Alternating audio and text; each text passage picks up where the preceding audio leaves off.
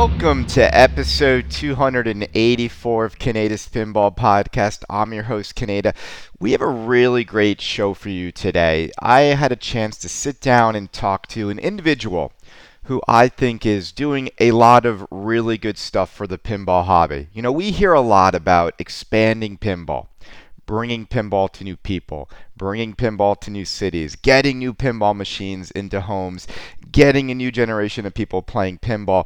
And a lot of people, talk about it, but only a very, very few amount of people actually do it and actually dedicate their lives to making pinball expand out in the world.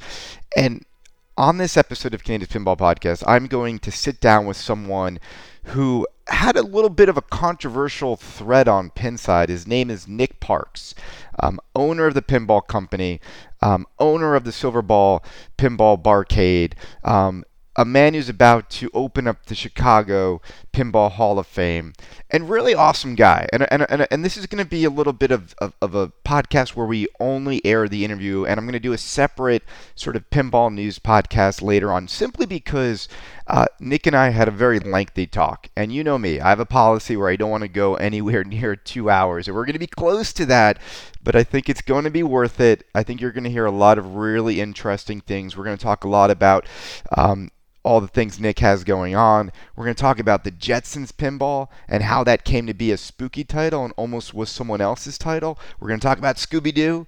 We're going to talk about the We Fund Me thing that people have been talking about back and forth. So I think you're really going to enjoy it, and I think you're going to walk away from this interview the way I did, just thinking that Nick is a good guy who's trying to expand pinball out in the world. And I think we need more individuals like him in the hobby who are doing a positive thing to grow this sport, this hobby, and this collectible thing that we all enjoy. All right? So everybody, without further ado, Nick Parks. Ladies and gentlemen, I want to welcome to Canada's Pinball Podcast a very special guest.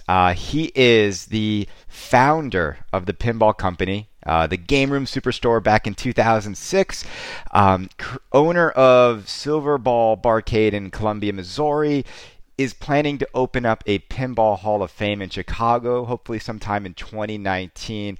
Husband, father, and from what I can gather from a lot of people, Nick, an overall really good guy. Welcome to Canada's Pinball Podcast. Hey, thanks for having me.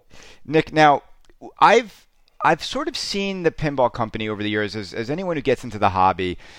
You started an online retailer for pinball many, many years ago.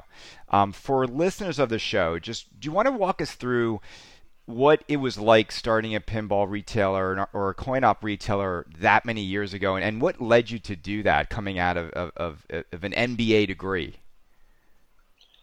Well, to be honest, at that point, if you would have asked me, if you had told me I was going to be selling pinball machines for a living, I would have told you it's absolutely crazy. I didn't have any real connection with pinball machines. Certainly, I'd played pinball machines, probably played a lot more Mortal Kombat and NBA and NBA Jam, stuff like that when I was a kid. But, it's just kind of a weird situation that I ended up doing what I'm doing. But long story short, I wanted to actually teach college, so I applied to some PhD programs at some big schools, and those didn't fall through. I got on the short list, but they said ultimately they didn't think that I was going to be a good researcher, that I was probably a little bit too extroverted to do what it's going to take to be a PhD student. And they were probably right, honestly. I really just wanted to, educate and mentor, young adults, be a college professor and to teach business. But it's probably better that it didn't work out that way, because I didn't really know how to business at the time, other than having an MBA. Right. I just thought it'd be really exciting to be a college professor, but it just didn't pan out. But I went and got a job. My buddy worked at Game Room retailer in St. Louis. Started selling pool tables. They sold pinball machines there, and I just thought, that's really, really cool. Who sells pinball machines? And we sold a lot, so I thought, let's look into it and see if anybody's doing it. And there was just one company that I saw at the time, BMI in Florida, and I was like, well, that website doesn't look, that great, and he seems to be doing pretty well, so let me give it a try. So I just what am I going to call this thing? Well, the pinball company. It's not taken. Okay, let's use that. And just every day was like doing this crazy thing, of starting a retail company, not really knowing a whole lot about pinball machines. I knew where I could get them. I looked up a pinball price guide and kind of worked up my, wholesale retail model. And I guess from what I know, I mean, because I wasn't looking at other people's websites to see what they sold pinball machines or used pinball machines for. I just kind of created my own, wholesale retail model and just started selling machines based on what I knew I could pay for them and what I knew, what I hoped people would pay. I just kind of built in a profit margin. And so it was just kind of a weird thing. It's like, I think there's a market for X. You create a website, you put the product on there, and you don't know if it's going to work. It just, fortunately for me, day one, the phone was ringing and people wanted to buy pinball machines. And at that moment, you have to kind of decide, okay, am I going to do this? And if I'm going to do this, I have to learn a lot about pinball machines, where to get them, how to ship them, how to repair them.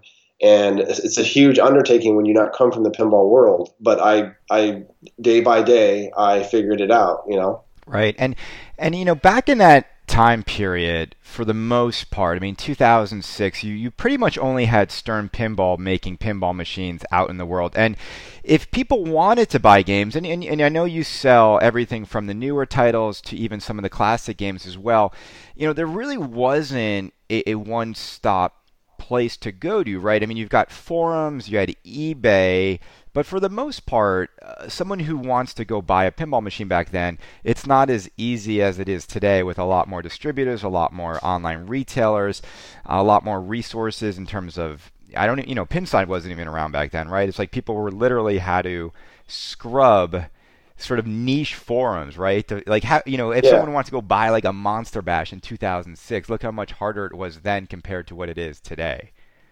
Yeah, I think, eBay was certainly very popular and was well into its stride as far as gaining users and getting people accustomed with maybe even looking for higher dollar items. I think eBay Motors existed at that time, so people were posting cars and things like that. As far as sources for pinball, Internet Pinball Database was there. I remember our main source for buying games wholesale was either eBay or Mr. Pinball. And, of course, after Pinside, Mr. Pinball kind of went away, or, it wasn't something that we visited regularly. But through that, we would get the Mr. Pinball price guide. We would, check eBay. I'm trying to remember, I'm thinking back 12 years. But we had some loose collector, connections in the St. Louis area, but not like, we do now with Pinside. I mean, Pinside, the platform is great.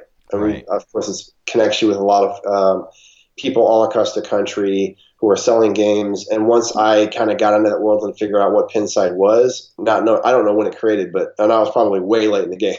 But once I learned about it, I'm like, this is great. And it kind of displaced some of our buying from people on Mr. Pinball and really searching eBay every day. It was great to know that we were buying directly from collectors. But yeah, things were completely different. I mean, there was hardly any people selling pinball machines online, maybe 3 or 4. I know Pinball Sales existed. I know, BMI and maybe 1 or 2 others. But if you look at today, I mean, there are a ton of people who in their local markets are making a living selling pinball machines, which is great. BMI, obviously, when I read their story and how well they were doing with the website that I thought was, kind of antiquated and not the way I would do things, it gave me a lot of confidence to say, hey, if they can do it, I can do it, and maybe I can do it better. And I set a goal of trying to get more traffic than them and ultimately trying to sell more pinball machines than anybody else.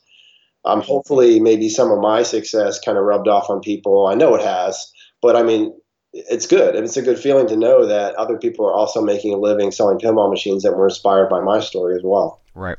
So when you I definitely want to talk, Nick, about like the recent threads that have been going on in Pinside. But before that, a lot of people who listen to this show, a lot of them are pinball collectors. When do you think the most important thing to someone who's new to the hobby is really having that customer service from a retailer? Because these machines, they require setup, they're heavy, things can happen when you unbox them. Is what really makes the difference is that first pin you buy, that the experience is a good one for you to stay in the hobby for a lot of people? I think it is, definitely.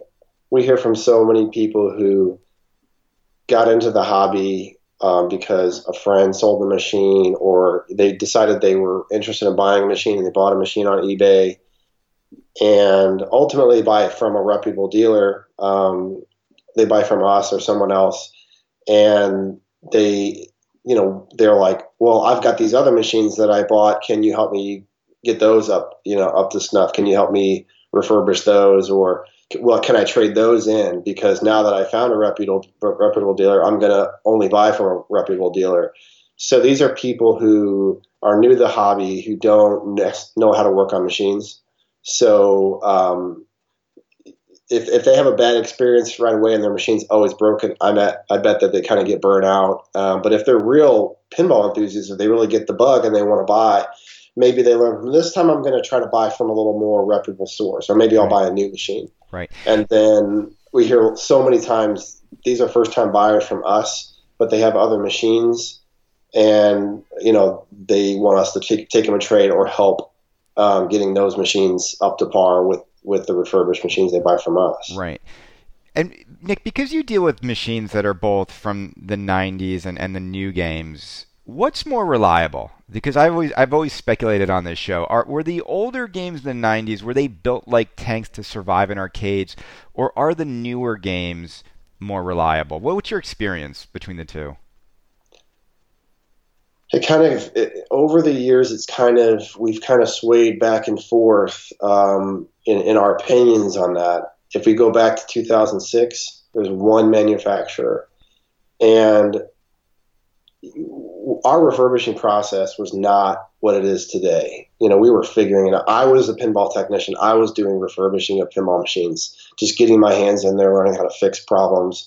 And I was training people to be pinball technicians based on just going out there and learning what they can on, I don't remember this. I mean, maybe Rec Games Pinball and other news groups and things like that. YouTube, there was probably some things on YouTube, but just trying to figure out, once you learn how switches and solenoids work, anybody who's relatively technically inclined can figure out how to service machines. And of course, a lot of customers of ours have gone down that path, and now, they maybe can't be technicians, but they can service and maintain their own machines. So, early on, I was the guy, and then ultimately we trained some people, and ultimately we landed on the Gets, and we've had them for 5 years, and our refurbishing process is amazing. I'm like, just do everything. Right. Don't worry about using a calculator, what's going to cost to get this thing up. I mean, put new glass, put new coin door, new rails, new balls in every machine, new rubbers. Of course, a lot of stuff that everybody does, but there's certain things that we do that I'm like, let's just go a little extra. Let's make it look as nice as we can.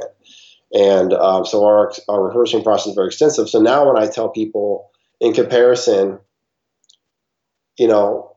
after our refurbishing process, we do flipper rebuilds, so the flippers are going to play like new. I say, really don't worry about buying a refurbished machine, because, it's going to have about the same reliability as a new machine.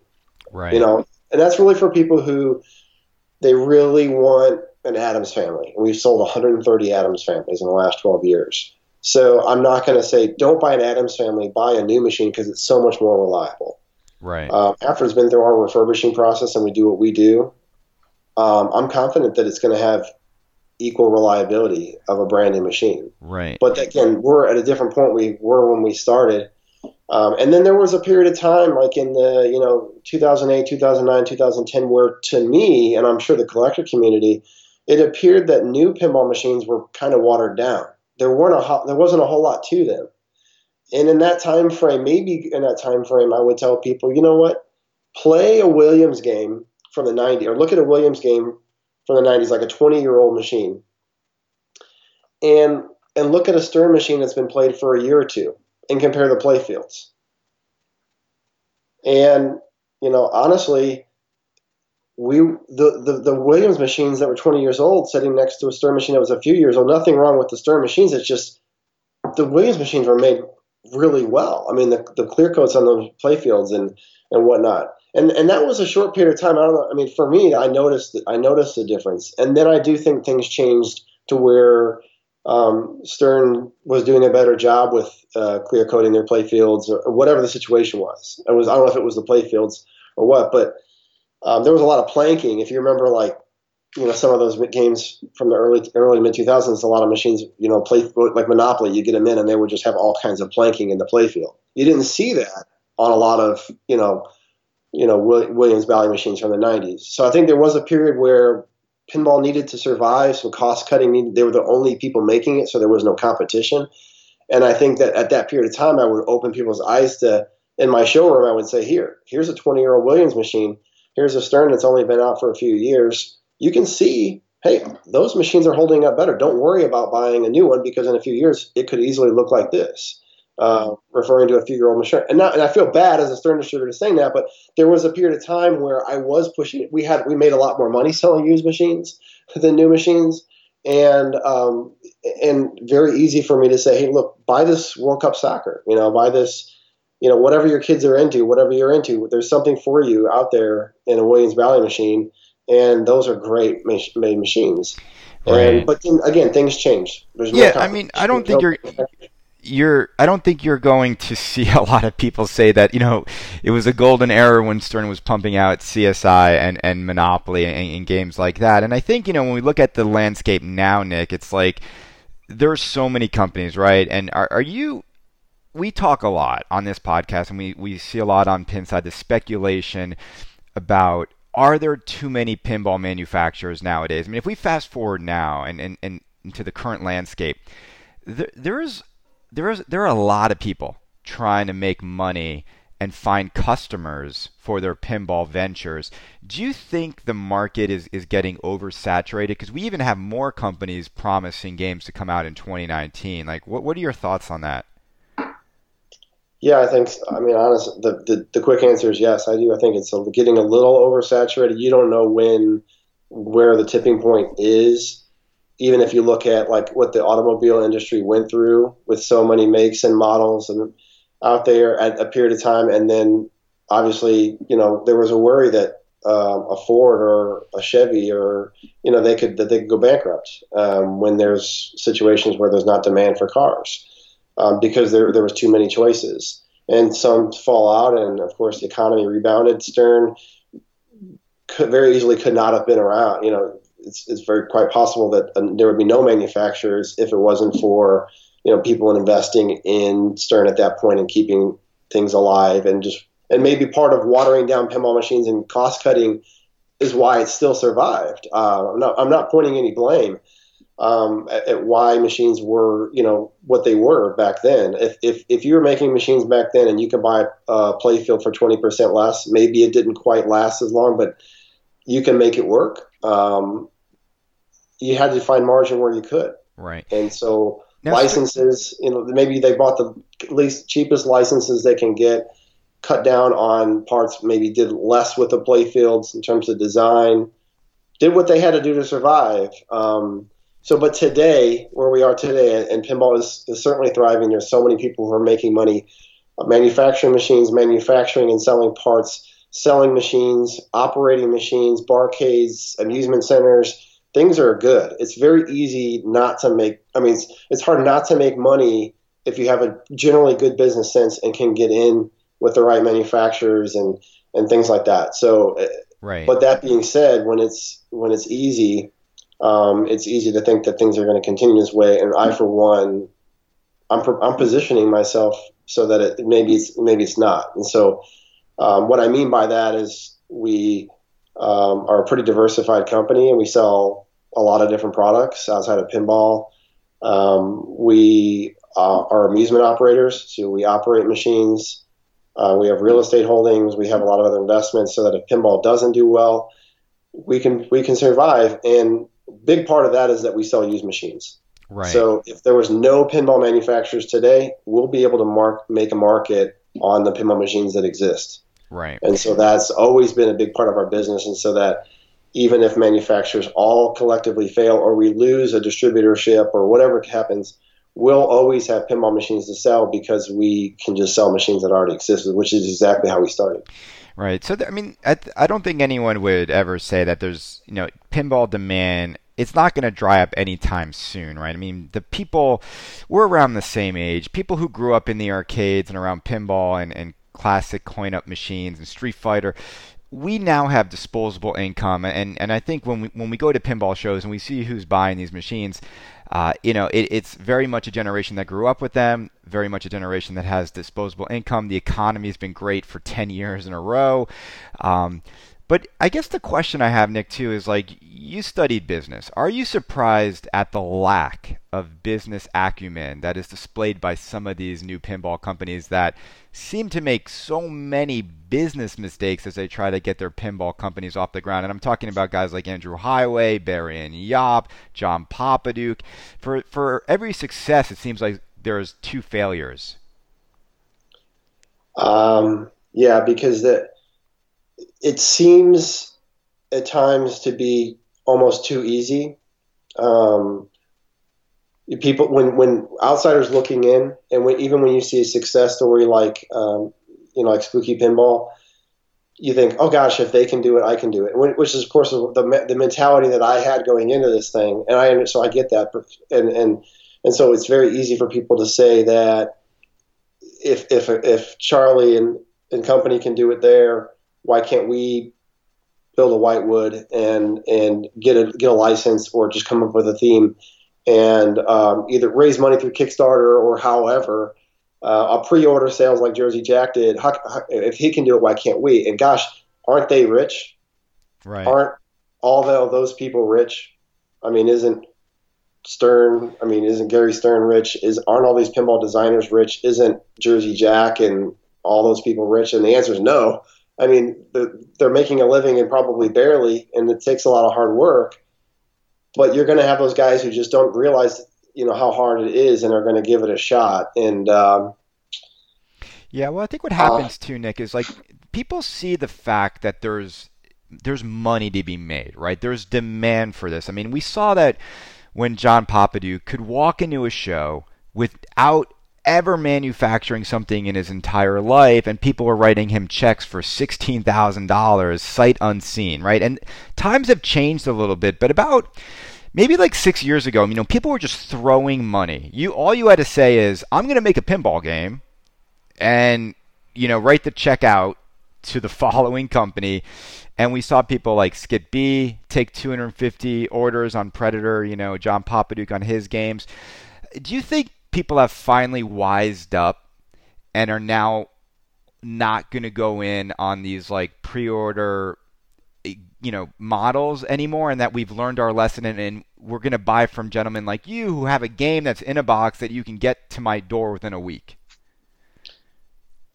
I think that the end of pre-orders was, for me and probably a lot of people, Hobbit. I think Wizard of Oz, Jack got a free pass because he was creating a new company, and even what he did accomplish, even though he used pre-order money and all that, I mean, what he ended up with in terms of the intellectual property and what led to the machines he's making now is very impressive. It took a lot of hard work and a lot of the right team. In a sense, crowdfunding made it happen, and the connections that he had in the industry.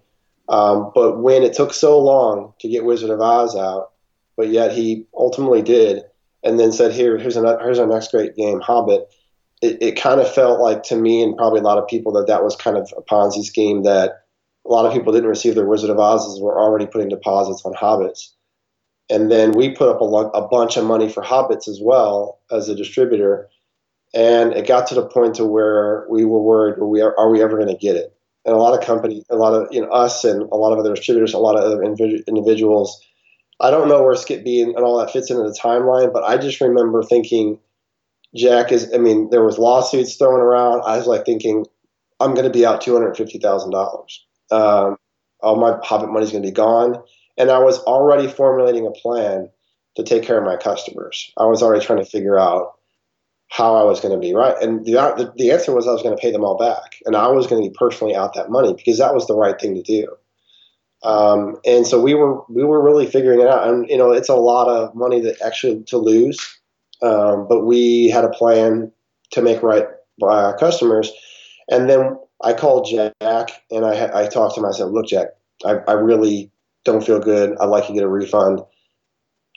Tell me something. Tell me what I need to know because I'm seeing all these stories about lawsuits and how you're probably going to go bankrupt and everything."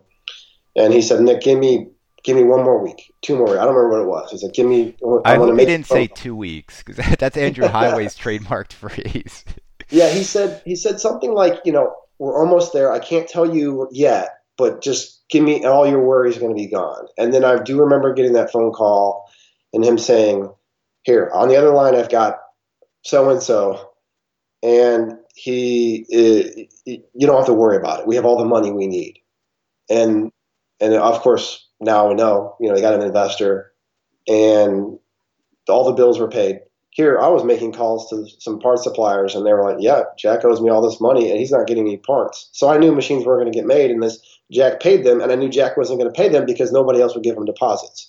And I knew so. And this was when you thought, well, maybe game three, Wizards of Oz use Hobbit money, but Bill Wizard of Oz's. Maybe you announce game three, pay for Hobbits, but we knew that he wasn't going to get that money. People were like, "No, no more. You're done. Make my Hobbit, and then maybe I'll think about giving you money for game three."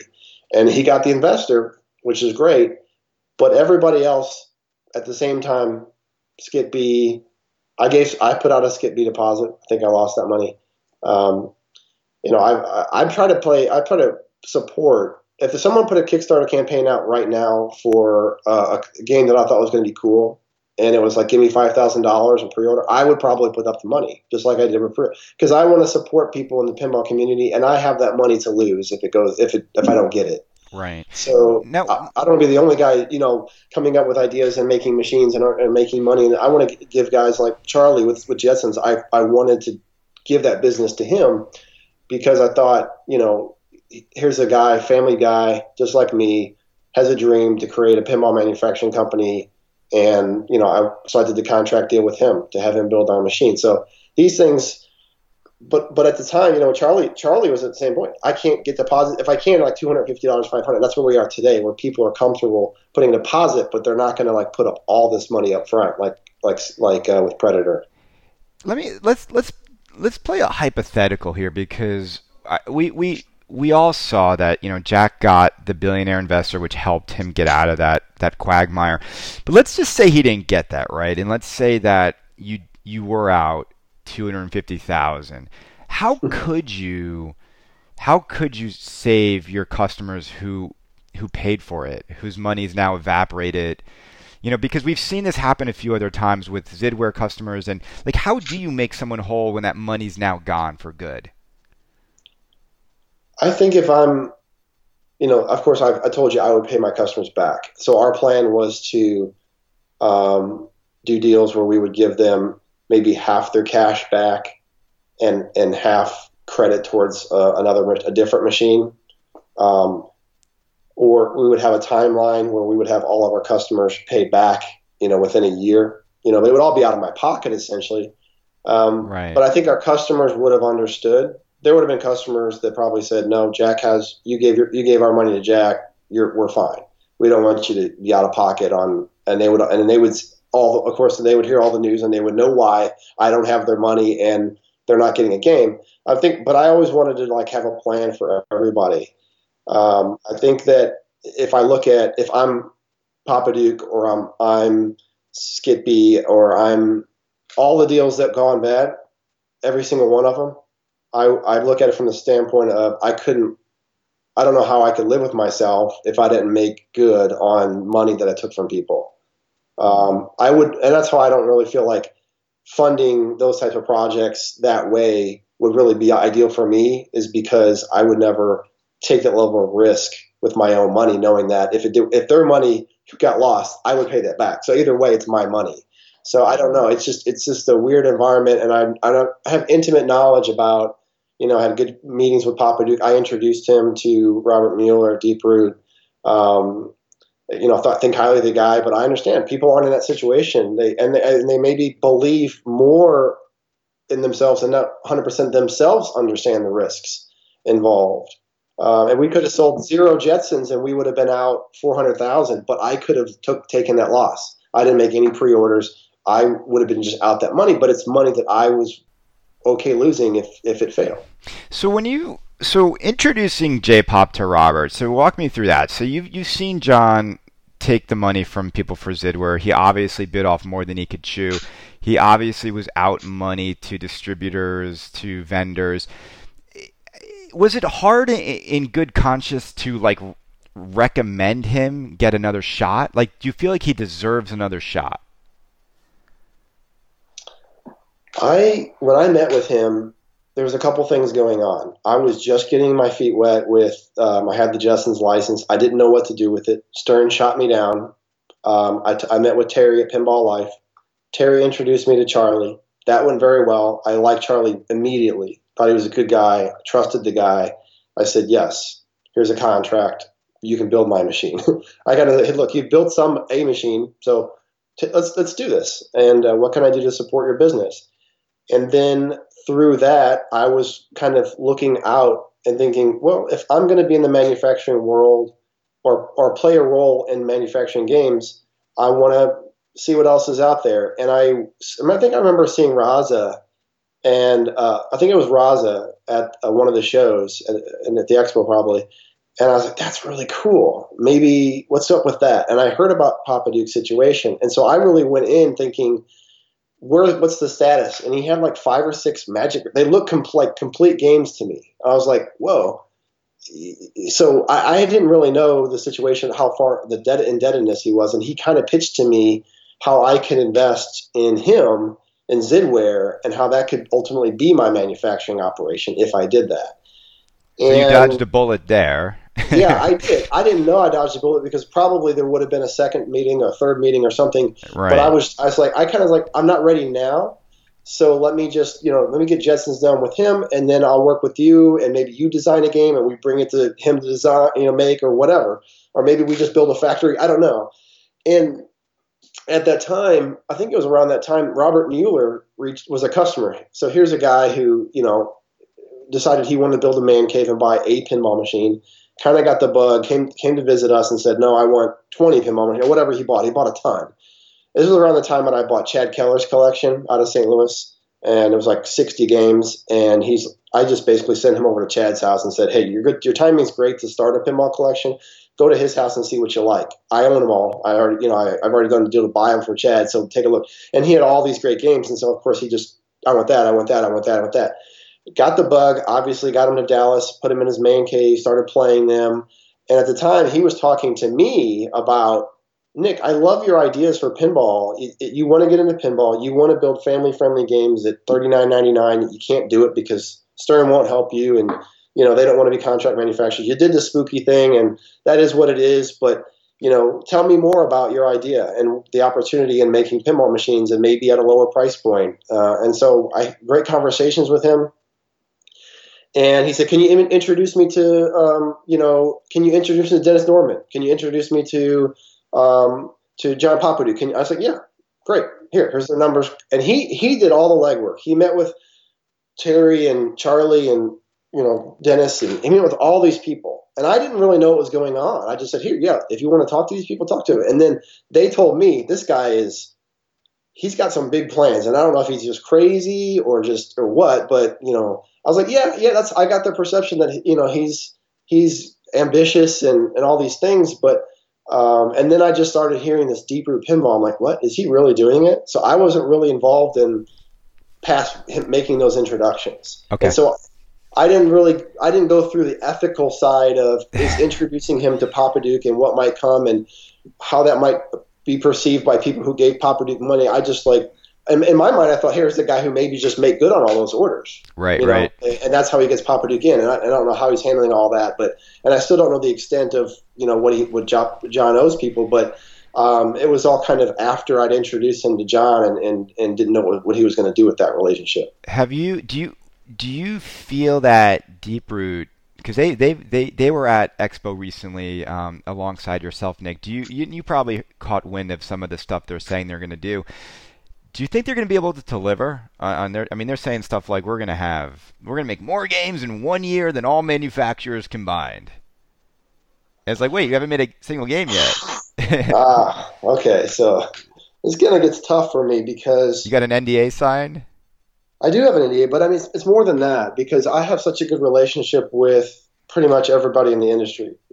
Right. I think highly of the people at Stern and have great relationship with Gary and John Buscaglia and Jim Belt and Shelley Sachs and all those people there. Um, and I think really highly of what's going on, and they're a great company. Then you've got Jack, and I was the first U.S. distributor. Jack's, we've had our differences in the past, but I think he's done something very, he should be proud of. He got himself out of jam, and now look. I mean, he's building pinball machines. He's still doing what he always wanted to do. So I have great relationships with Jack and the Abbas family, so I can't say any bad things there. Um, I can't, and Dave Peterson at Stern as well. Good guy and good conversations. And then you go on to Chicago Gaming, and what Doug Duba's doing there is just awesome. I mean, we've been selling Arcade Legends and Miss Pat Gallagher's from them for years, and the fact that they got the deal done with Planetary and are now making pinball machines, great work, great machines.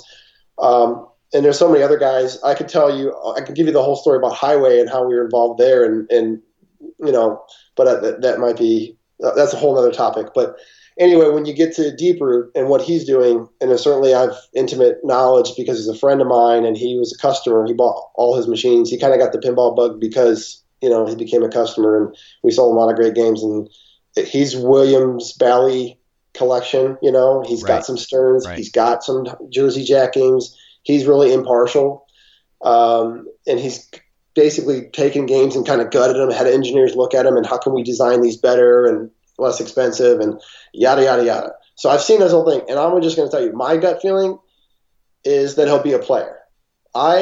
Years back, I said there's going to be a machine with an LCD. There's going to be probably three main manufacturers. This is when it was only Stern. This is before Jersey Jack even started. I said, look, pinball will make it. It's new technology will be in there. There's going to be something with an LCD and all this new stuff.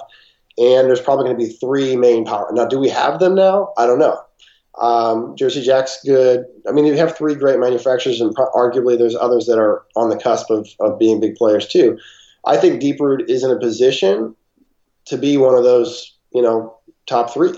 So, Do you think that all that's going to boil down to the ability to manufacture, though? I mean, we see a lot of intent to shake up the industry, but ultimately where everyone fumbles is manufacturing. I mean, and that's really what's crippled Jack's ability to deliver games with enough cadence. I mean, even with Pirates, waiting a year to get it out, get it on the line. I mean, Stern's got this model of every 3 months to 4 months, right? Next game, new hype, new sales, next game.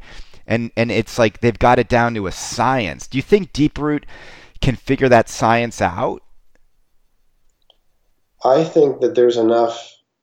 I mean, you have to look for one, knowing Robert.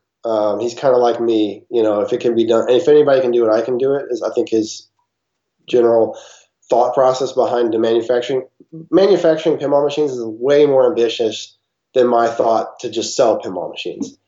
He has obviously got a lot more to tackle than I had, wanting to sell pinball machines nationwide. So he is obviously reaching out to people that he trusts and thinks can bring some knowledge. He's got engineers, he's got designers, he's got finance guys, he's got all these people he's pulled together, and he seems to be the type of guy that can pull things together. And I just from experience, I would think that he's going to have more challenges than he thinks he's going to have. And he's obviously very ambitious and can say all these things.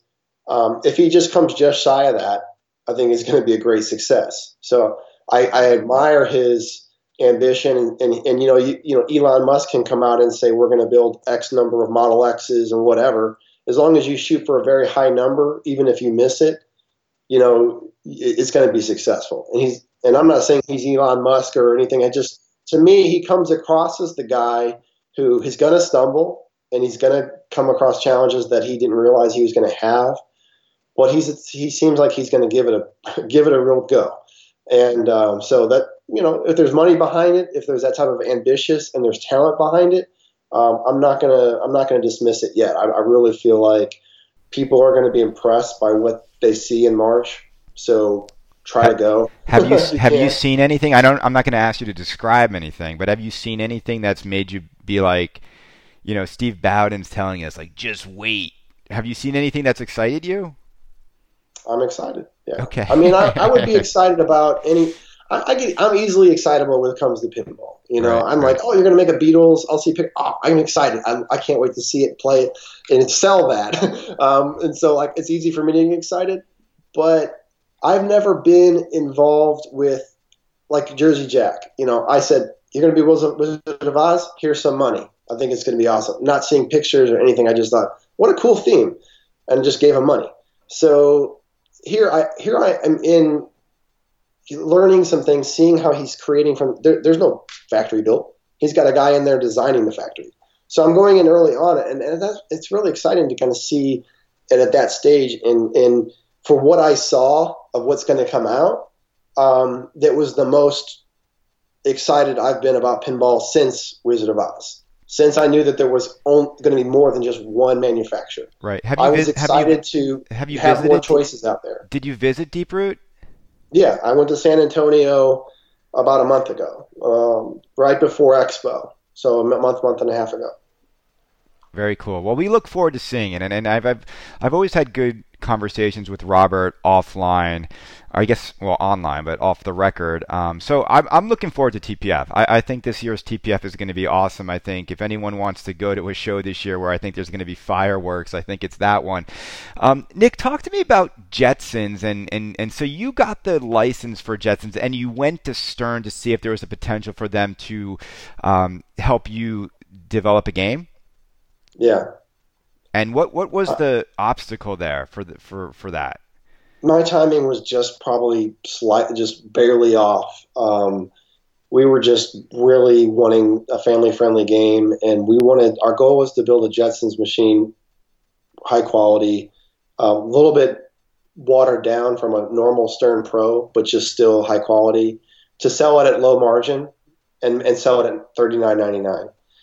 And I knew that I could only do that with Stern because their labor costs are so low. And just basically, this is the answer that I got.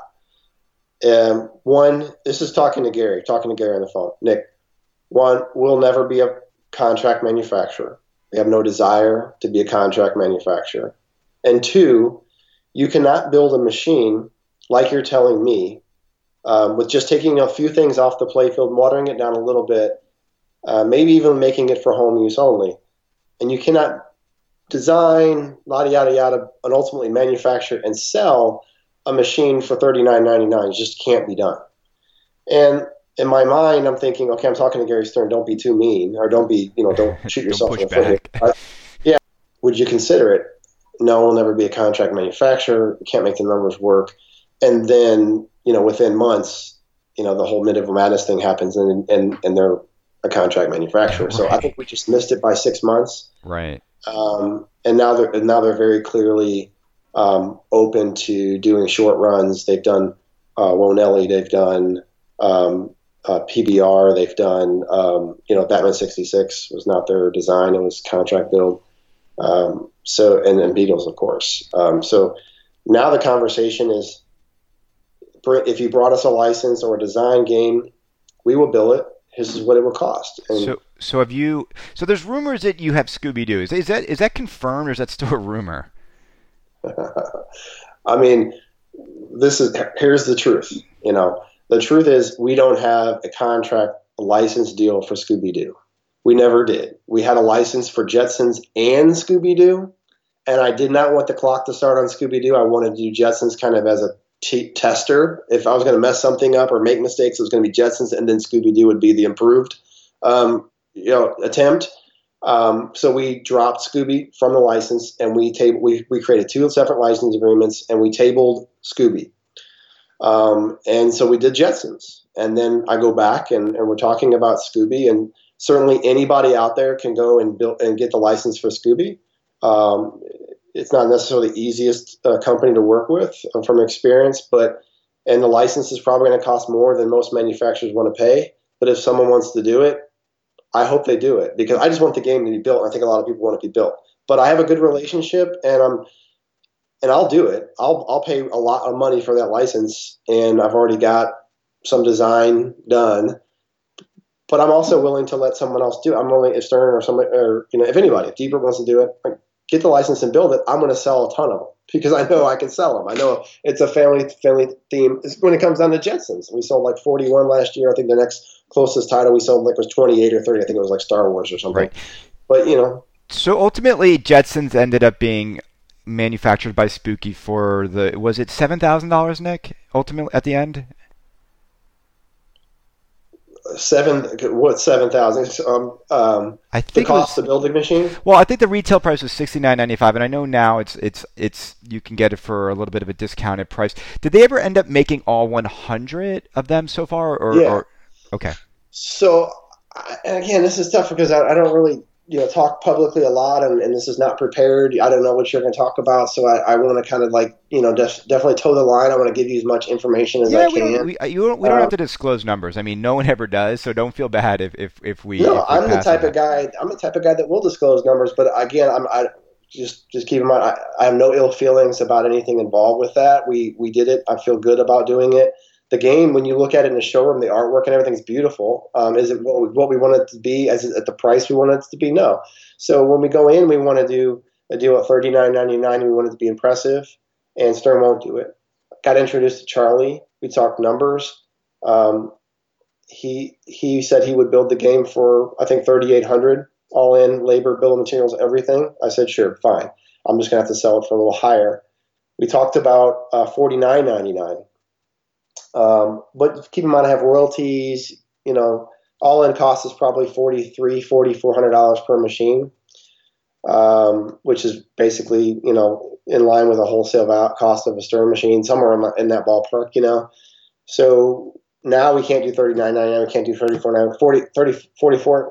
49.99 doesn't really make it worthwhile, and it became a balancing act between how many can we build and sell, and what margin do we need to make this a worthwhile venture. And the idea said, let's do 300 at $59.99, and that's what the plan was, and that's what we sell them for. I always wanted to have purple rails. And he said, it's going to cost more than the original. And I said, okay, no big deal. Just make me some of those, and I'll sell those for $64.99, which is exactly where we're at right now. The whole plan was to build 300, and I presented, this is where things get, anyway, I don't think involves NDA, but I really wanted to do multiple machines with Charlie to give him a chance to build his business. And I presented a deal to do the rest of the Jetsons games past 100, because that's the only deal I had at the point was the contract to 100.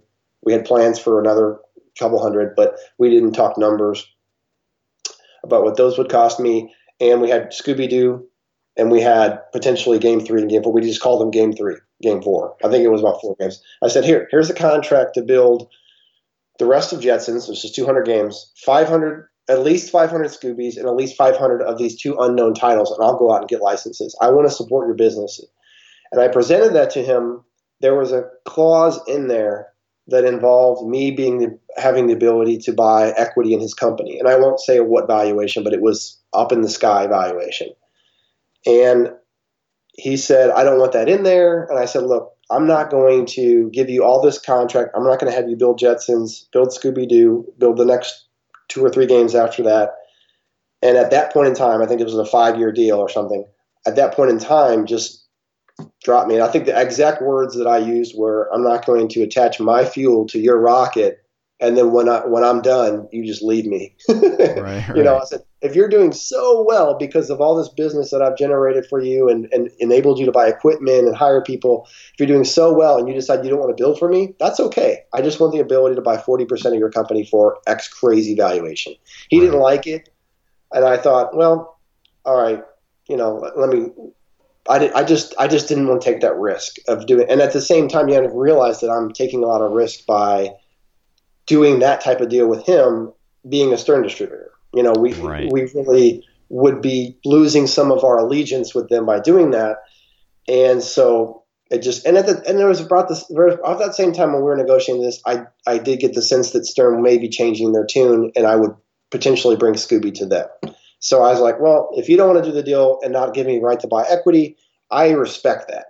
I just recently posted on Pinside today or yesterday or whatever the story about the investor, the would-be investor in the pinball company that fell through, and I'm so grateful it didn't. If it did, because I still have 100% equity, and and at this is the same time I feel like, you know what, Charlie wants to keep his equity. He feels like his company is going, to go to skyrocket, and I don't want to.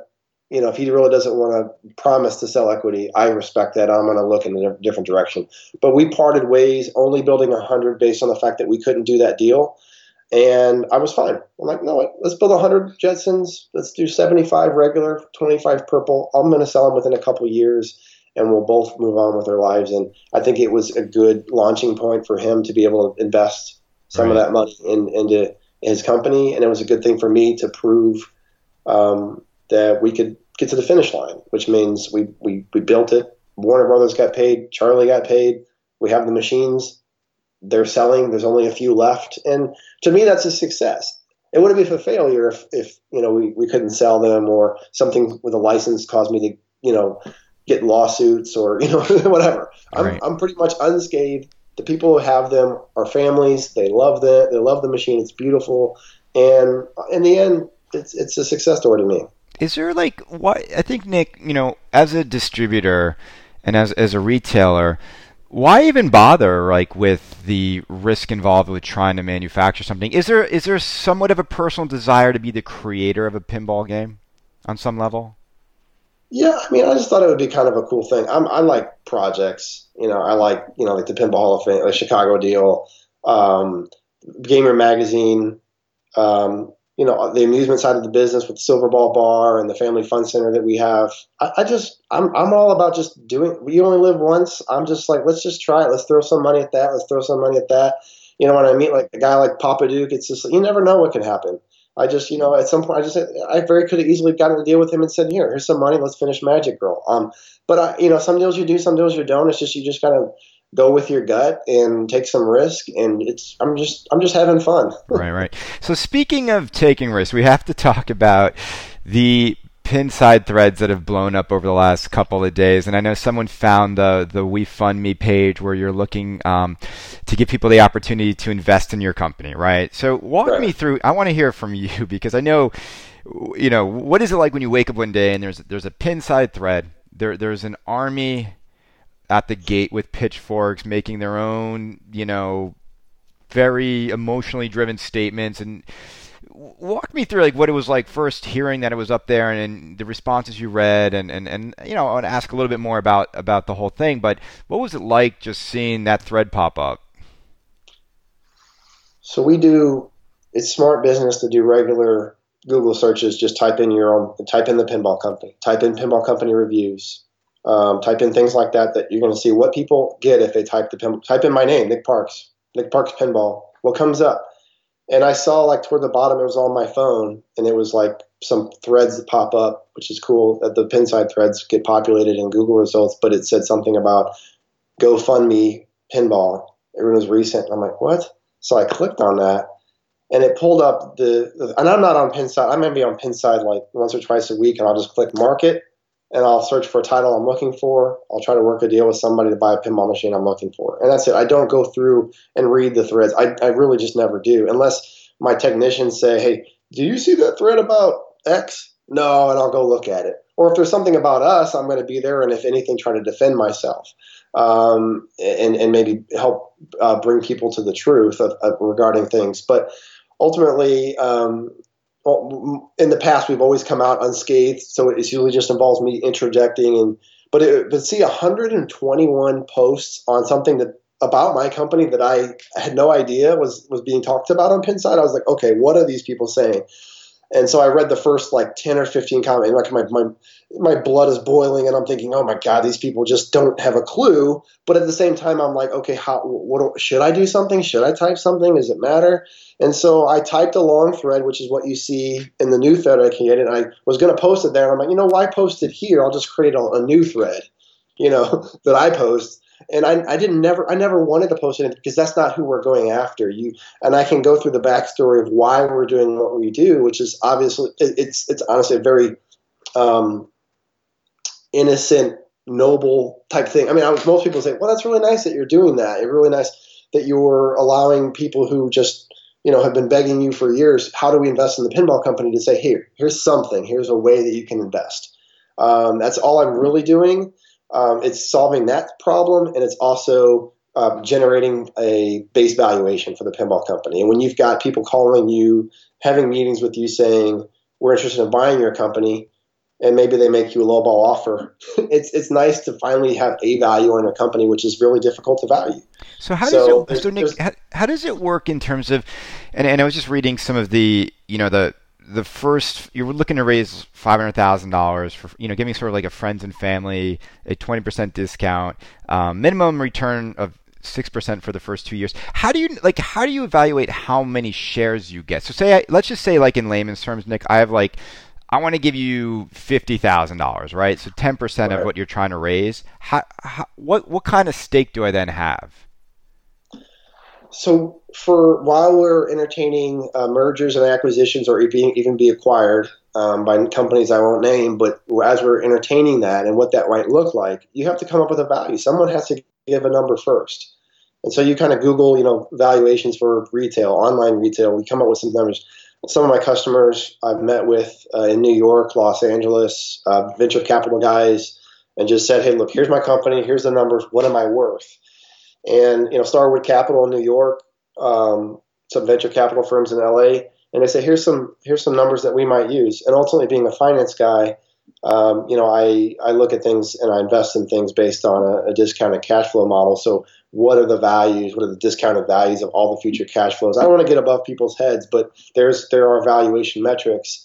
And we believe today, if someone were to buy our company today, we would be worth one-time sales, or roughly 10 times next year's earnings, or something like that. If you look at public companies today that are trading at 15, 20, 100 times earnings, those numbers you understand. And when you look at smaller private companies, they don't sell at those multiples, but still, 6, 8, 10 times. So maybe 6 times if you're not growing, 8 times if you have moderate growth, and 10 times if you have, or more if you have great growth. And coming off a year where we did 50% more sales, or 50% higher in revenue, and we doubled our bottom line, I thought, we're a growing company. So let's shoot for 10 times earnings, or roughly 1 time sales. So that's where we come up with a valuation. So we honestly believe today, given the scenario that we're in, our future cash flows are worth around $8 million.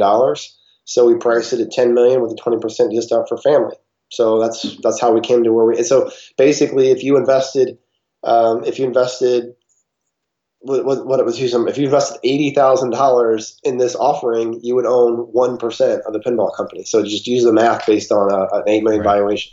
Okay, and look, I have to say, like, I go to a pinball forum, right, to read entertaining things about pinball, and the thread did make my head spin with all the different people chiming in with all these different financial analyses of this offering, and it's kind of like, I don't even think like Pinside is a place where people should go to have this kind of thing, because I'll say this, Nick, and you didn't come on there soliciting people to invest. You're not trying to like hoodwink people with anything. So, and again, it's like a free world. Like, if you have this offering for people and they want to take you up on it, like, you're allowed to do that. It's amazing to me that people almost feel like they get. Are you ever surprised the stuff by which people get angered by on Pinside? It's like they're angry that Stern made the Beatles. It does. I'm not that type of guy. I'm a pretty private guy. I focus, my head's down. I'm focusing on my business every day. I'm focusing on my family and friends and doing what I can for them. I run a not-for-profit, president of a charity called Tigers in the Prowl, which benefits local charities. I spend a lot of my time doing charity work. So I'm focusing on my deals, my life, not other. And if an offer comes to my table, you know how many emails I get every day from somebody, interested in invest in this or, this, whatever, just crazy things. Spend your money this way. And you look at it, nah, it's not for me. And you throw it away. Even if you think it's a scam, that's a scam. You delete it and you move on with your life. I don't go and try to hound those people or email them back saying, how dare you try to do this? And people are can solicit whatever they want to solicit. So I'm very thrown back, and it's just not, the way that me or the people that I know close to me that I think treat people, and it's very like shocking, and then you kind of sit back and you just try to understand people who are that way, and then it does somewhat anger you how people can say things about you not knowing who I am and not knowing. And so everybody who has sat down with me, even if they went into the meeting having ill feelings about me or what I might be all about, once they just get to know me and hear my story, where I've come from, what I've been to accomplish, and what I do with my time and my life, they realize this is a good guy. He's, and it's it. It really is the end of all of that questioning. And that's why I always say, and I try to, when things get really, really contentious, is let's not get personal.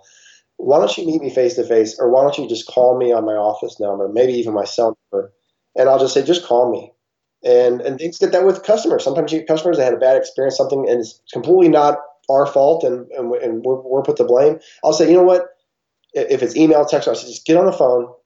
Let's talk. Let me figure out what your problem is, and let's work towards a solution.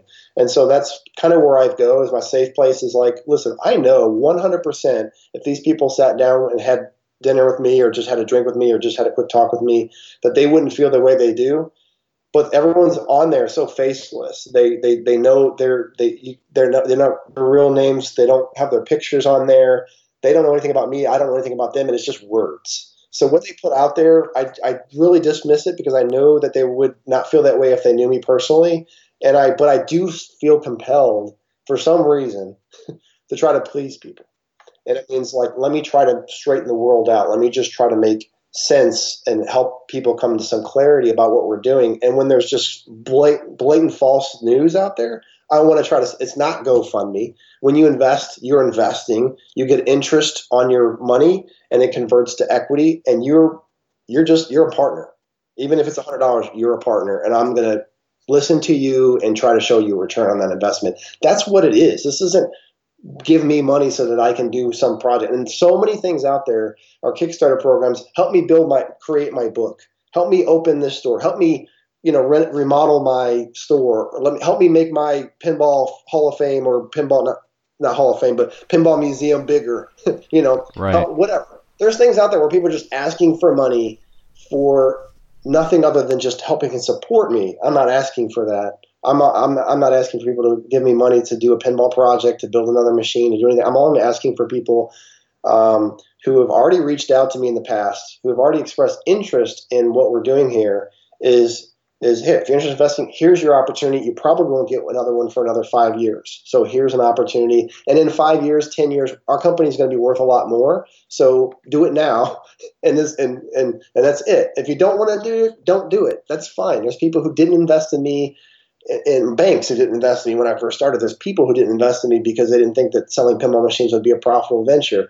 And I'm like, fine. If the campaign doesn't raise the $500,000 and just goes away, I pay some fees. I pay some attorneys, or not attorneys. I pay some accountants some money to prepare some statements for naught, and I go on with my life. It's just crazy because this is just something like is this much of what's going on in my life, Right. and so many are making a big deal out of it. Right. Well, look, I did a little research, and I called up a lot of people that I trust, and I've heard nothing but positive things about you, Nick. So I wouldn't let the minority of, there's just a few little trolls that were trolling the thread, and we all know who they are, and I wouldn't worry about it. I think I've had to learn too to not take it personally when you get a lot of the same people just making personal attacks on stuff they know nothing about. So let me ask you a question, Nick, because just to change topics a little bit. So before we change topics, let me say one thing.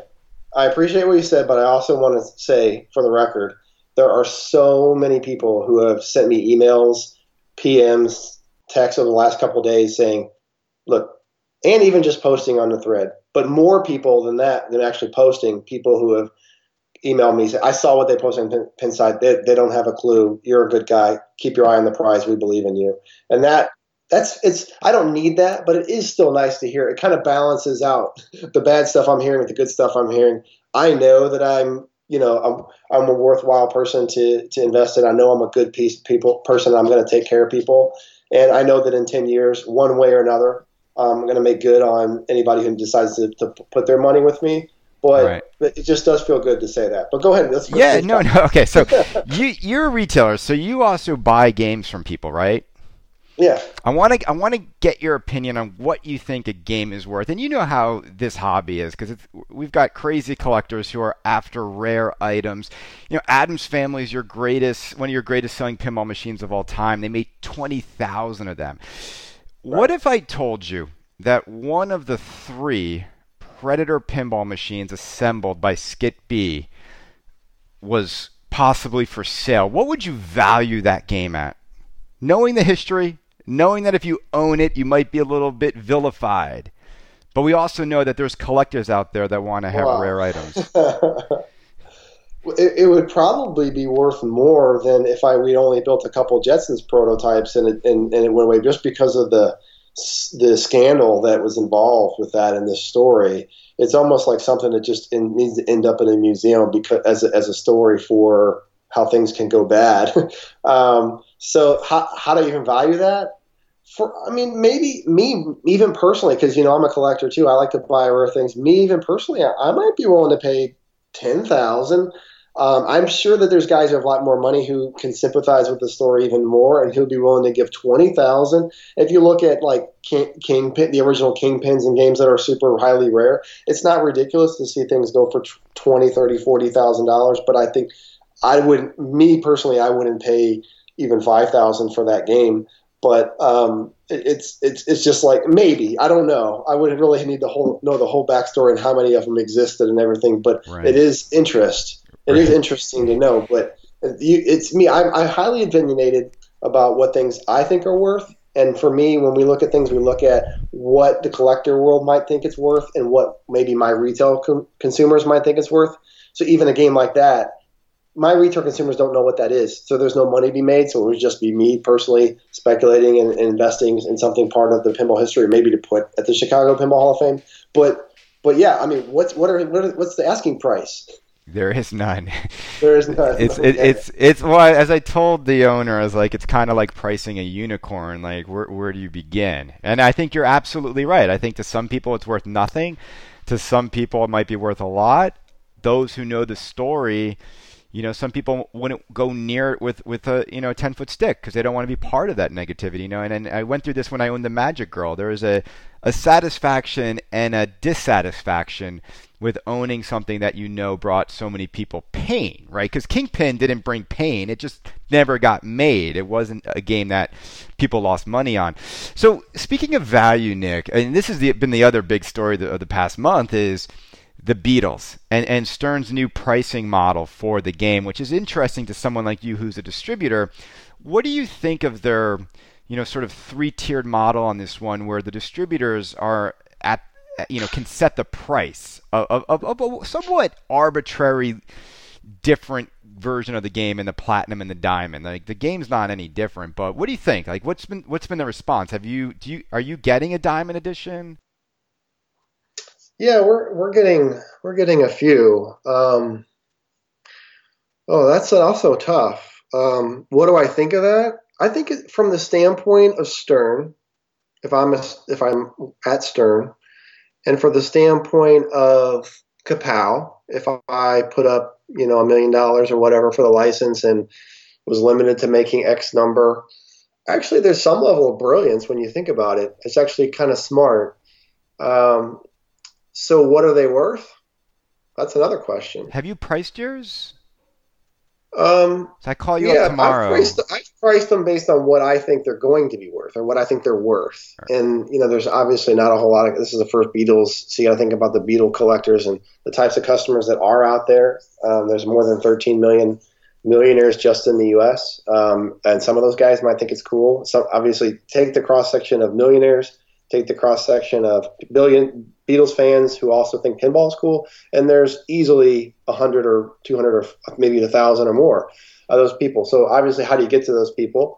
Um, and I feel really bad for saying something like that because obviously we want to get pinballs to the masses and we do sell to the masses, but ultimately it's a lot easier to sell to someone who's a millionaire. Um, so think about. I would say I think the diamonds are worth. Just think of the fact that they're going to make 100 and it's a different art package, and you think about it as a limited edition, somewhere in the ballpark of, and this is a big range. Okay, Well, what 10. okay. I would say anywhere between 10 Uh-huh. and 25,000. And this is the reason. This is the reasoning I have. It's worth 10 because the golds are selling for 8 if they sell for 8, and it's really just a trim package and a plaque. So what's that worth? I don't know. It's different art. I'd say it's worth 10. I don't know if it's worth that. What the difference? I haven't seen one personally, but it is kind of cool with the diamond stuff. The on the powder coating and stuff is really cool. So let's say it's at least worth 10. Let's put a bare minimum and things going to be is worth 10. Then let's go to the high side, and it's 100. So what else is there that they've made 100 of? There's really not a whole lot to compare it to other than Jetsons, right?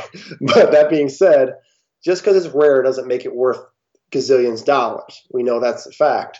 But it is Beatles, and there's going to be a limited number, and there's enough collectors who will buy when you do limited prints of art in the art world, or you do limited, really anything in the collector world, they do sell at a premium in collectors. So I would think that there will be people who would be willing to pay 25,000, maybe more for that.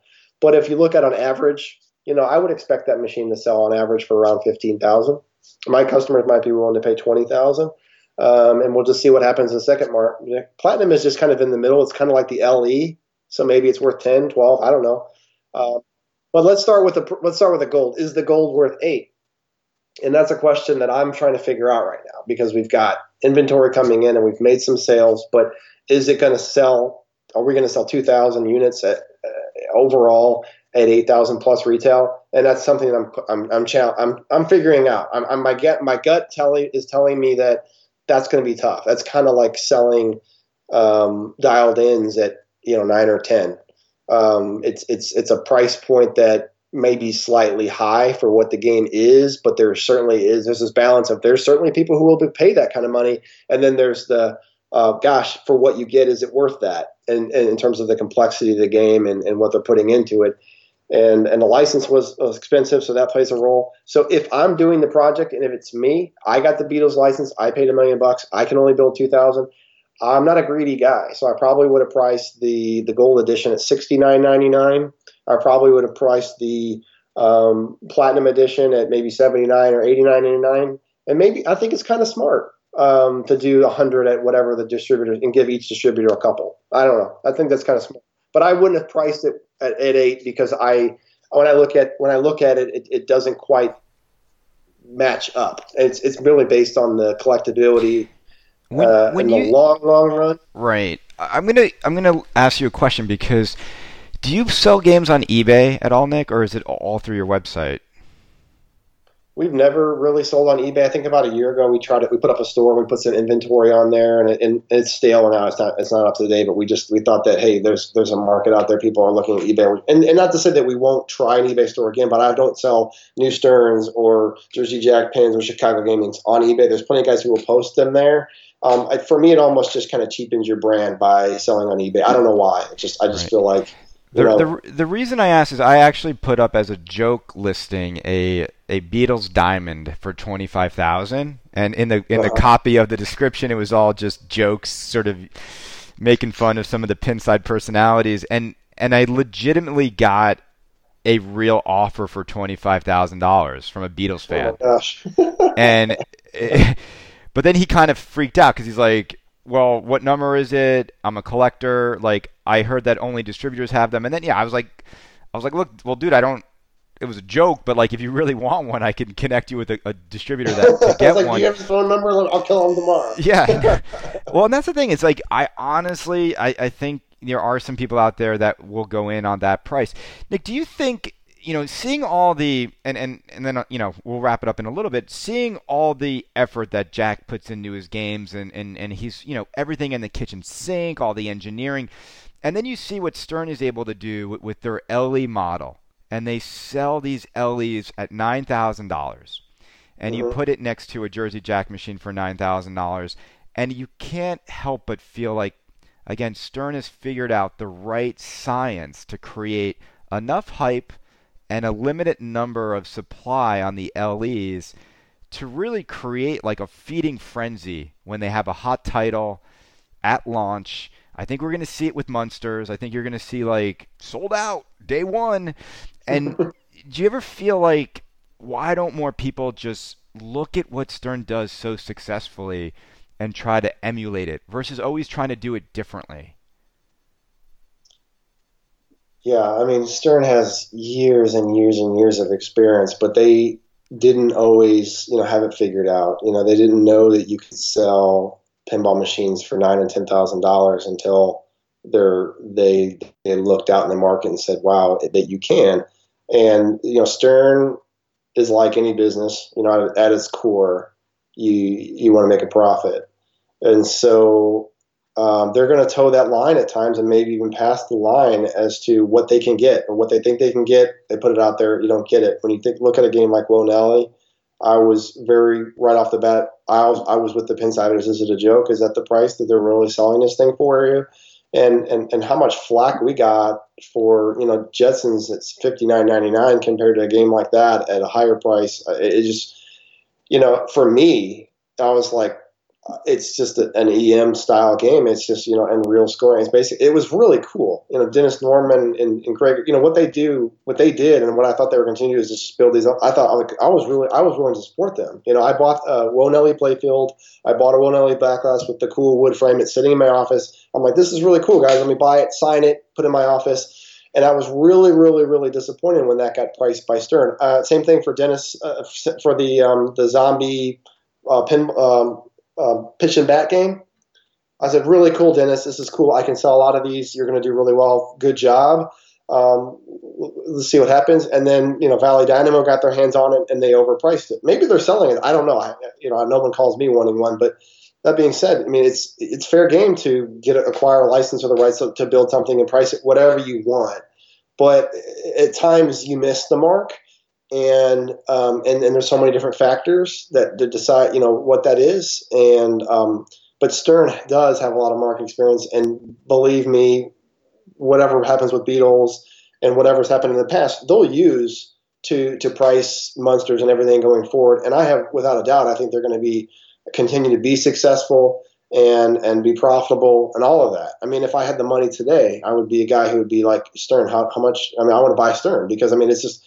I still feel like the brand is so good, and they have missteps, but ultimately I think they do bring guys like me and other guys interested in, and they do listen and they make changes, and so it's hard. But yeah, I mean, if you look at it compared to Jersey Jack on some of his games, they're going with something overly complex. I mean, super complex with LCD and all, and that's a 400 some pound machine. If you look at these, dialed in and Hobbit and part. I mean, wow.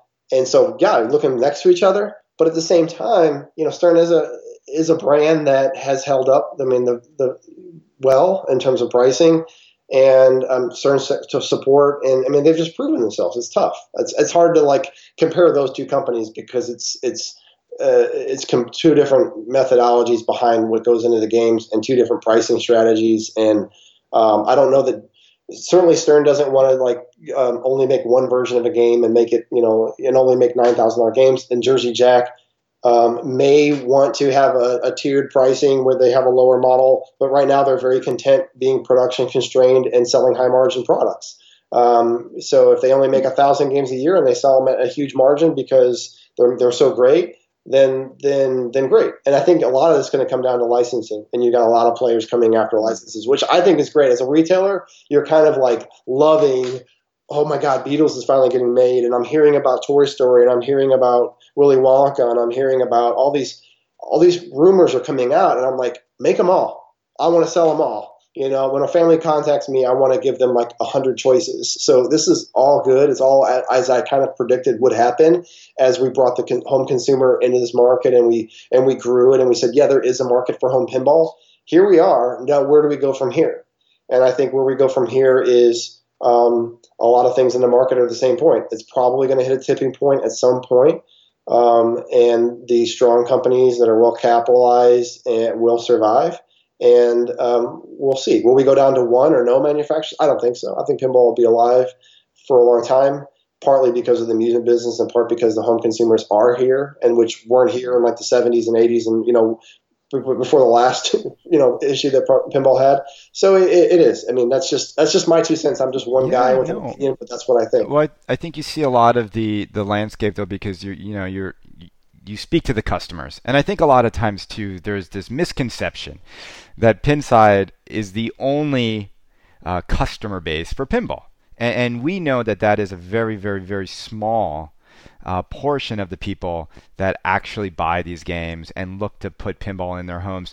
I think the industry is going to shake up in 2019. I do. I think I'm super excited by the amount of games and the amount of manufacturers, but I also think it's a climate now, Nick, where if your game's not good, you're in trouble because there's so much good stuff to choose from. Yeah, you're right. I think a company like I think Stern can have failures and jump right back in with a good license and be fine. I think Jersey Jack, with the capital they have and the Abbott family behind them, is in the same boat now. And so I think that those companies survive. I think Chicago Gaming, with the backbone of remakes and how great those games, and providing such great value on those remakes at the prices that they're selling them at, it's great. It's crazy that they do that, but they're not being greedy for sure, but they're doing a great job with that. And the fact that they'll probably come to market with some licenses that are not remakes, and they're looking forward to see what they can do there. And you got companies like Deep Root and American Pinball, and hey, you kind of feel like more the merrier to a point, because honestly, we're at a point to where unless some things happen, and we're going to do our best to be some of those some things, but the manufacturers and the amount of games being built is growing so rapidly, and it very easily could outpace the growth of the consumer market or the barcade market or the people who would be buying those machines. And every new game on the market ultimately doesn't go away. Like cars ultimately, go to the junkyard. Most pinball machines today that are being built today are going to be around for 10, 20, 30 years in someone's basement. So they're always going to take a piece of that market. And so you wonder, in the end, what's going to happen. And it's very easy to see that you're probably not going to have 5 manufacturers each making 10,000 games a year. You probably always have manufacturers that are fine making money at the low price points or at the low production numbers, and there's going to be companies that are always pushing and trying to go higher and higher. On the balance, those numbers are still going to always rise. Chicago Gaming gets to the point where they're making 5, 6, 10,000 games a year. Stern wants to go higher and higher. Jersey Jack wants to maybe be a player on the lower price point. I don't know. I'm just saying, if they did, that would definitely bring their sales numbers up. Unit numbers up if they decide to go after licenses. And let's say they do a Toy Story at $59.99 in a standard cabinet. They're another player. And Deep Root, very ambitious goals. I think they'll do very well. But then you're also hitting a market where there's so many choices, and so it would be interesting to see what their unit sales look like. So at the end, it's going to be a great 2019. So great to be in pinball. Right. So it's where we kind of thought it would be 12 years ago. We thought the consumer market would grow, and we kind of thought that the number of manufacturers would grow, and we're very, very excited to see that happen. It's more than we thought. It's way beyond I thought we would be. So I thought we'd maybe get to 3 strong manufacturers, and it seems like we could have 4 or 5 very soon that are making at least 1,000 machines a year. So, but right. Coming from where we came, it's great. Nick, one final question, and then we can get back to watching. I have it on mute. One of the most epic football games ever, the Chiefs versus the Rams right now, 23-23 at halftime. So let me ask you a question, because as we look at the new players getting into the hobby, and you're a business guy and you study marketing, I work in marketing for a living. I'm always so perplexed at why everyone is trying to go after the same piece of the pie at roughly the same price point.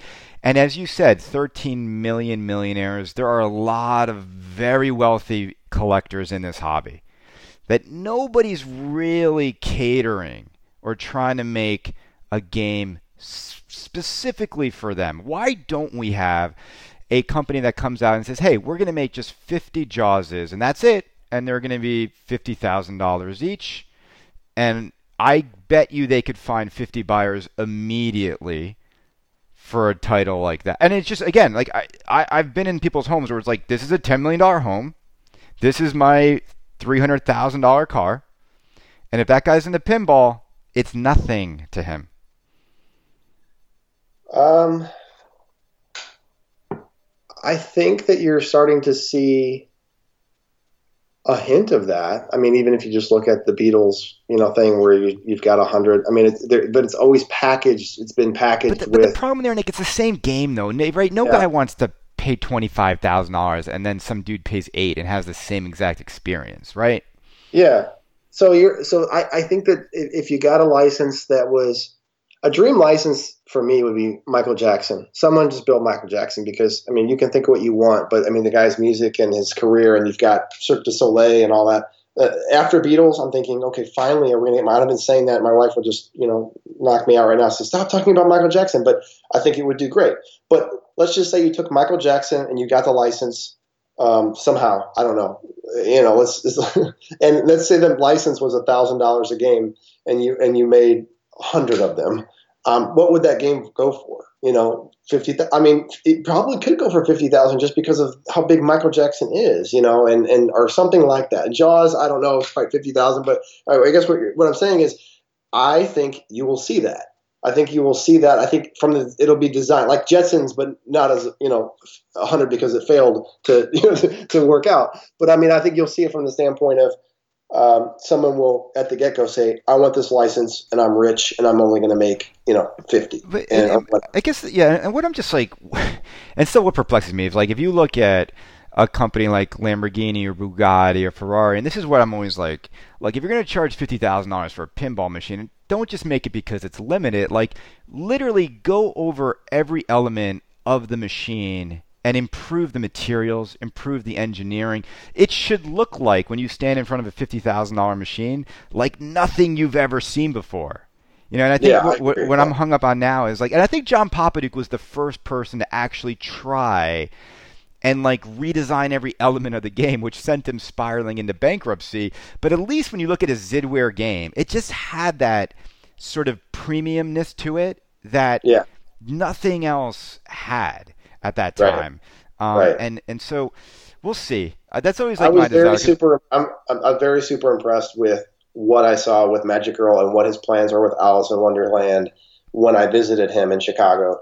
So yeah, there's definitely that possibility of someone coming in and really doing some really crazy innovative stuff. Like some early 90s games came out with some things that really turned some heads, and I think that's still a potential. Some of you're throwing LCD screens and some of the things that are being done are fine, but there's not really something that is just super out there. Excited to see what some of these. Maybe these just aren't pinball minds. Maybe they're just people from other industries that need to become pinball fans and just feel like, whoa. But it's probably coming. I mean, if we can continue in the phase we're going, where there's money being flowing into pinball, and somebody with the right amount of money might just say, let's bring in super engineers and astronauts, or I don't know, let's just make this thing incredible. Let's make right now you're seeing some balls that are flying through midair into a box and stuff like that, but maybe there's a ball that shoots and it deflects based on the design. It deflects off a couple targets and ends up over here, or there's got to be something. But those things will come to fruition. I'm surprised that's your last question, and we're really not going to get into Pinball Hall of Fame and that whole story. But no. We don't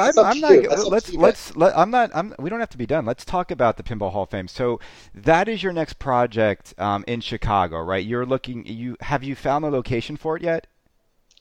So yeah, and just if you allow me, let me kind of reiterate the backstory that people don't know is that, Right. I very much saw a model in us having showrooms in major markets nationwide, but those showrooms couldn't just be like car showrooms where you just said, come buy pinball machines, that they had to kind of be like arcades, kind of like the Hall of Fame in Las Vegas.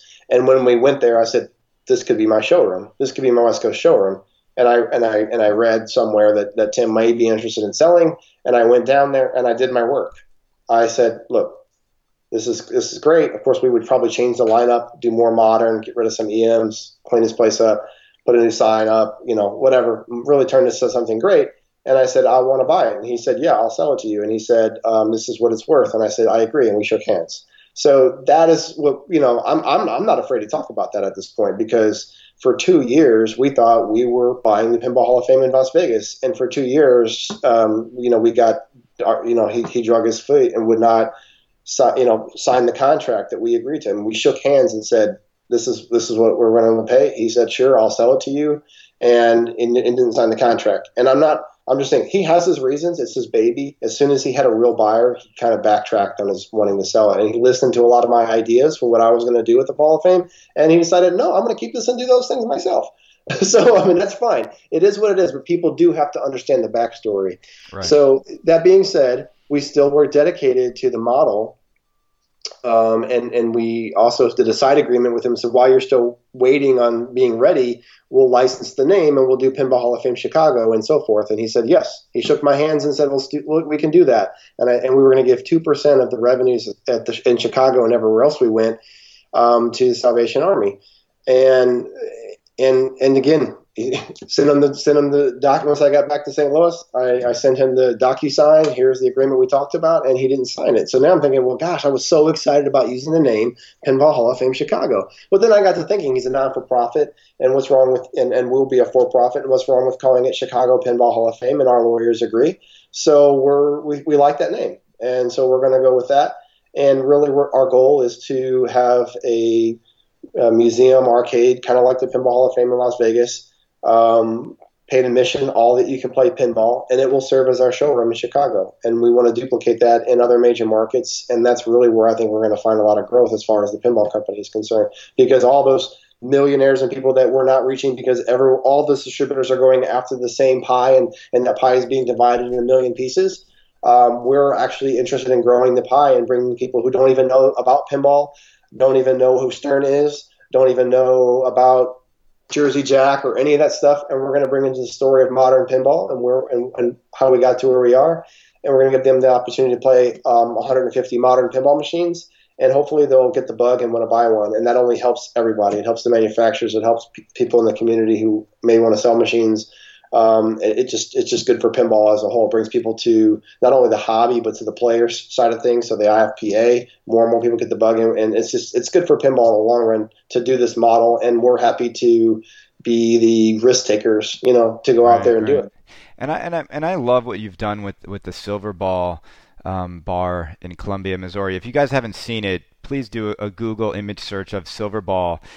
It is a really, really cool bar, Nick. I mean, I love what you've done with the place, because I think that the key is to create an environment that people also want to hang out in. It's not just like only pinball. And I always point to like modern pinball in New York City, where it's like it's kind of empty because there's nothing else to do there. Like there's no drinks, there's no music, there's no atmosphere.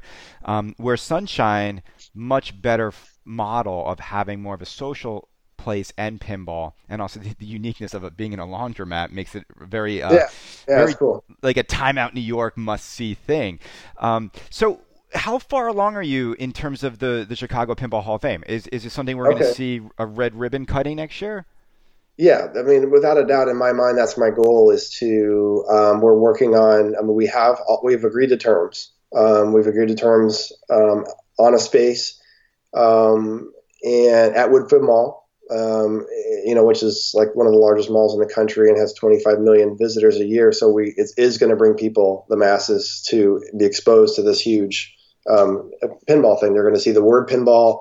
Just having a billboard in an area where 25 million people, and it's just with the word pinball on it, is going to be good for our industry. But here's something a little more than that. It's actually going to be, come on in and play some pinball. grab a drink. And I appreciate what you said about Silver Ball. The goal there was really to tell people who are, in the pinball community that, look, you can roll out the red carpet, you can have crystal chandeliers and high-end modern finishes, and that is for you. That is not just for, a Las Vegas nightclub. People who are in the pinball world deserve to have a venue like that is just really inviting. You want to hang out. It has the new modern games like Mario Karts and things, Walking Dead shooting game and, those types of things. The pinball machines are kind of like up there on the pedestal, upstairs, all lined up beautifully, and all, newer games. And this place is for you. I really wanted to do. I was just throwing money at it. Like, let's just make this place awesome, and maybe it'll work. And the place is just extremely successful. And so we're like, wow, okay, so this can. So when you go to the Chicago Pinball Hall of Fame, and when it does open, it'll have that same type of, when in comparison to maybe others museums with large collections, you're going to be like, wow, this place is really cool. It's like, we want to do high-end finishes. We want it to look really nice in there, have a museum quality, have a ton of modern pinball machines, have a party room for people to book if they want to have parties, have a really nice bar, frozen drinks, beers on tap, probably local Chicago brewer craft beers on tap, things like that. And so many people have reached out that want to support us by bringing in pinball artifacts and help create exhibits and just contribute. And people who, it's like their dream job, they want to be the technician at Chicago Pinball Hall of Fame. I'm like, bring it. There's one thing that I've gotten criticized from is the name, and I'm going to defend myself. That was my vision for 2 years, thinking that I was going to be the rightful owner of that Pinball Hall of Fame name, and I just could not back from that. And I feel like, in the end, building many of these across the country, our goal is, maybe Chicago and Florida and Texas within 5 years, and then looking at big markets like LA and New York, and probably Las Vegas too. If we do Las Vegas, it'll be like in the Forum Shops or, one of the larger shopping centers right on the Strip. But that'll be dependent on a lot of factors, if the other ones are successful and what we learn from those. But in the end, I think what we're doing really truly represents a modern Pinball Hall of Fame, and we'll have a collection of EMs. And like I said, if that's the one criticism we're going to get, then I'm going to stand by that. And I think we've talked about calling it Silver Ball Museum, but that's been used. We talked about calling it, the Pinball Company, but that won't really represent what it is. So, and you yourself, what do you think of the name Chicago Pinball Hall of Fame? I mean, look, in marketing, you want as little confusion as possible when you're dealing with consumers. I think it works, and I'm excited to see it open, because I do think that so much of introducing pinball to new generation, it has to do with the environment, because pinball used to be really cool. Like, people who played pinball were cool. People who hung out in arcades were like cool. And yeah. I think, when you go into like, and again, I don't mean to be like stereotypical, but when you go to some of these pinball shows, like, it's not that cool if you're an outsider looking in. If you're, again, because I think the environment just breeds more just like older guys that are stereotypical pinball. But when you make the environment really cool, look, and maybe the best way to say this is, you need to do something that gets both genders in. You need to do something that like kids can have a good time and as well. It just can't be this like good old boys club. And I think when we see the people who complain a lot about maybe the name or this or that, I think there's a lot of entitlement by the good old boy club of pinball. But this is the future of pinball, and it only grows when you introduce it to new people, and you've got to make those environments more contemporary. Yeah, I agree with you 100%. And like I said, I really wish we would have gotten the deal done in Las Vegas, and that would have been our focus, is to remodel that and turn that into something amazing, and then we go to Chicago number 2. But it happened when it happened, and I wish Tim luck, and I wish we could still have partnered in some way. But it is what it is. I'm still going to support what he's doing and recommend people go there when they're in Las Vegas and check out, because it is special. I'm excited to see what he's done. Hopefully there's no hard feelings. But honestly, for me, I just got glued to that name, and I couldn't I couldn't get away with it because my concept, well, I thought really represented a Pinball Hall of Fame. And in the long run, if you Google Pinball Hall of Fame, say 5, 10 years from now, the Chicago one's probably going to come up first because I'm a marketing guy. So, Right. and not that Las Vegas will be forgotten, but certainly I'm going to let the world know that the best place to come play pinball machines is in Chicago, or really hopefully in the country, is make Chicago. And I'll probably always try to make Chicago the best one. What I do in other markets may not be as cool, but in the first one, I really want to blow people away. So I'll probably go the extra mile with my money to really deck it out and make it great. And, like I said, I think that in the long run, we need many strong manufacturers that build great games at the right prices. We need shows like the Texas Pinball Festival and the Expo and all major markets, and they need to be shows like Comic-Con. They really need to be big productions. So we really need to let up our game and continue to improve upon the shows and give people low admission prices and get people in there playing pinball and be excited about pinball. And I think we're in the right direction here. There's so many shows and just can continue to elevate the level, and they'll be elevated by just getting more people to those shows through promoting pinball. There needs in major markets like Chicago and Dallas and Denver and everywhere, there needs to be a place where you can go play a bunch of machines.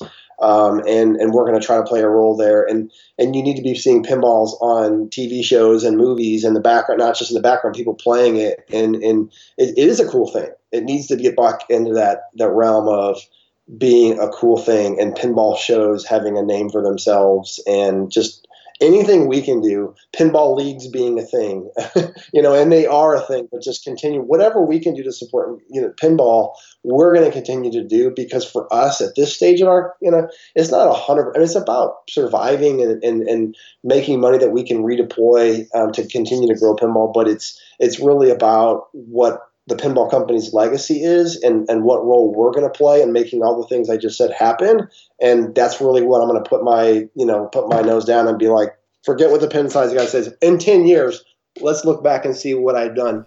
And right. And it's not going to be by myself. It's going to be I think the easiest way to summarize it, Nick, is bitching about stuff on Pinside has never done anything to grow the hobby, has never done anything to make pinball much better other than change some bad art packages. But look, Nick, I really appreciate you taking the time. I think for the people who listen to this podcast, all 15 to 1,700, maybe 2,000 on a good night. That many? Yeah, wow. Yeah, it's not bad. Now I'm rethinking all the things I said. No, I'm just kidding. I thought it was like 10 people, but it's cool.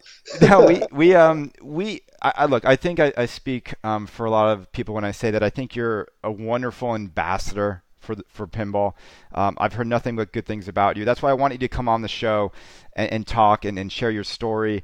And again, like I think that your vision for how you want to grow pinball is one that all of us should be applauding, because I do think it's a wonderful hobby. And as much as we argue with each other and complain about things, ultimately, I've had nothing but an amazing experience in seeing the way pinball can bring people together and unite people over a shared passion like pinball. So we really look forward to seeing what becomes of the Chicago Pinball Hall of Fame, and Nick, and your future ventures within pinball. So I really appreciate your time.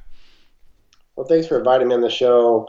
We talked about all the good things, and I'm so glad I said I don't do this a whole lot. I mean, time is an issue, and always careful with what I put out there, but hopefully I won't regret if I watch it. I probably won't watch it, but and I would just say that there's the people who want to learn more about just what we do and how to play a role in this. I'm always open. And it's one thing I am is just always open to people's criticisms and like really hearing their ideas and so just reach out to me if you want to learn more about it. If you have questions about anything we talked about, just reach out to me, pinballcompany.com, email me, call our office. I make myself available to guys like you all the time.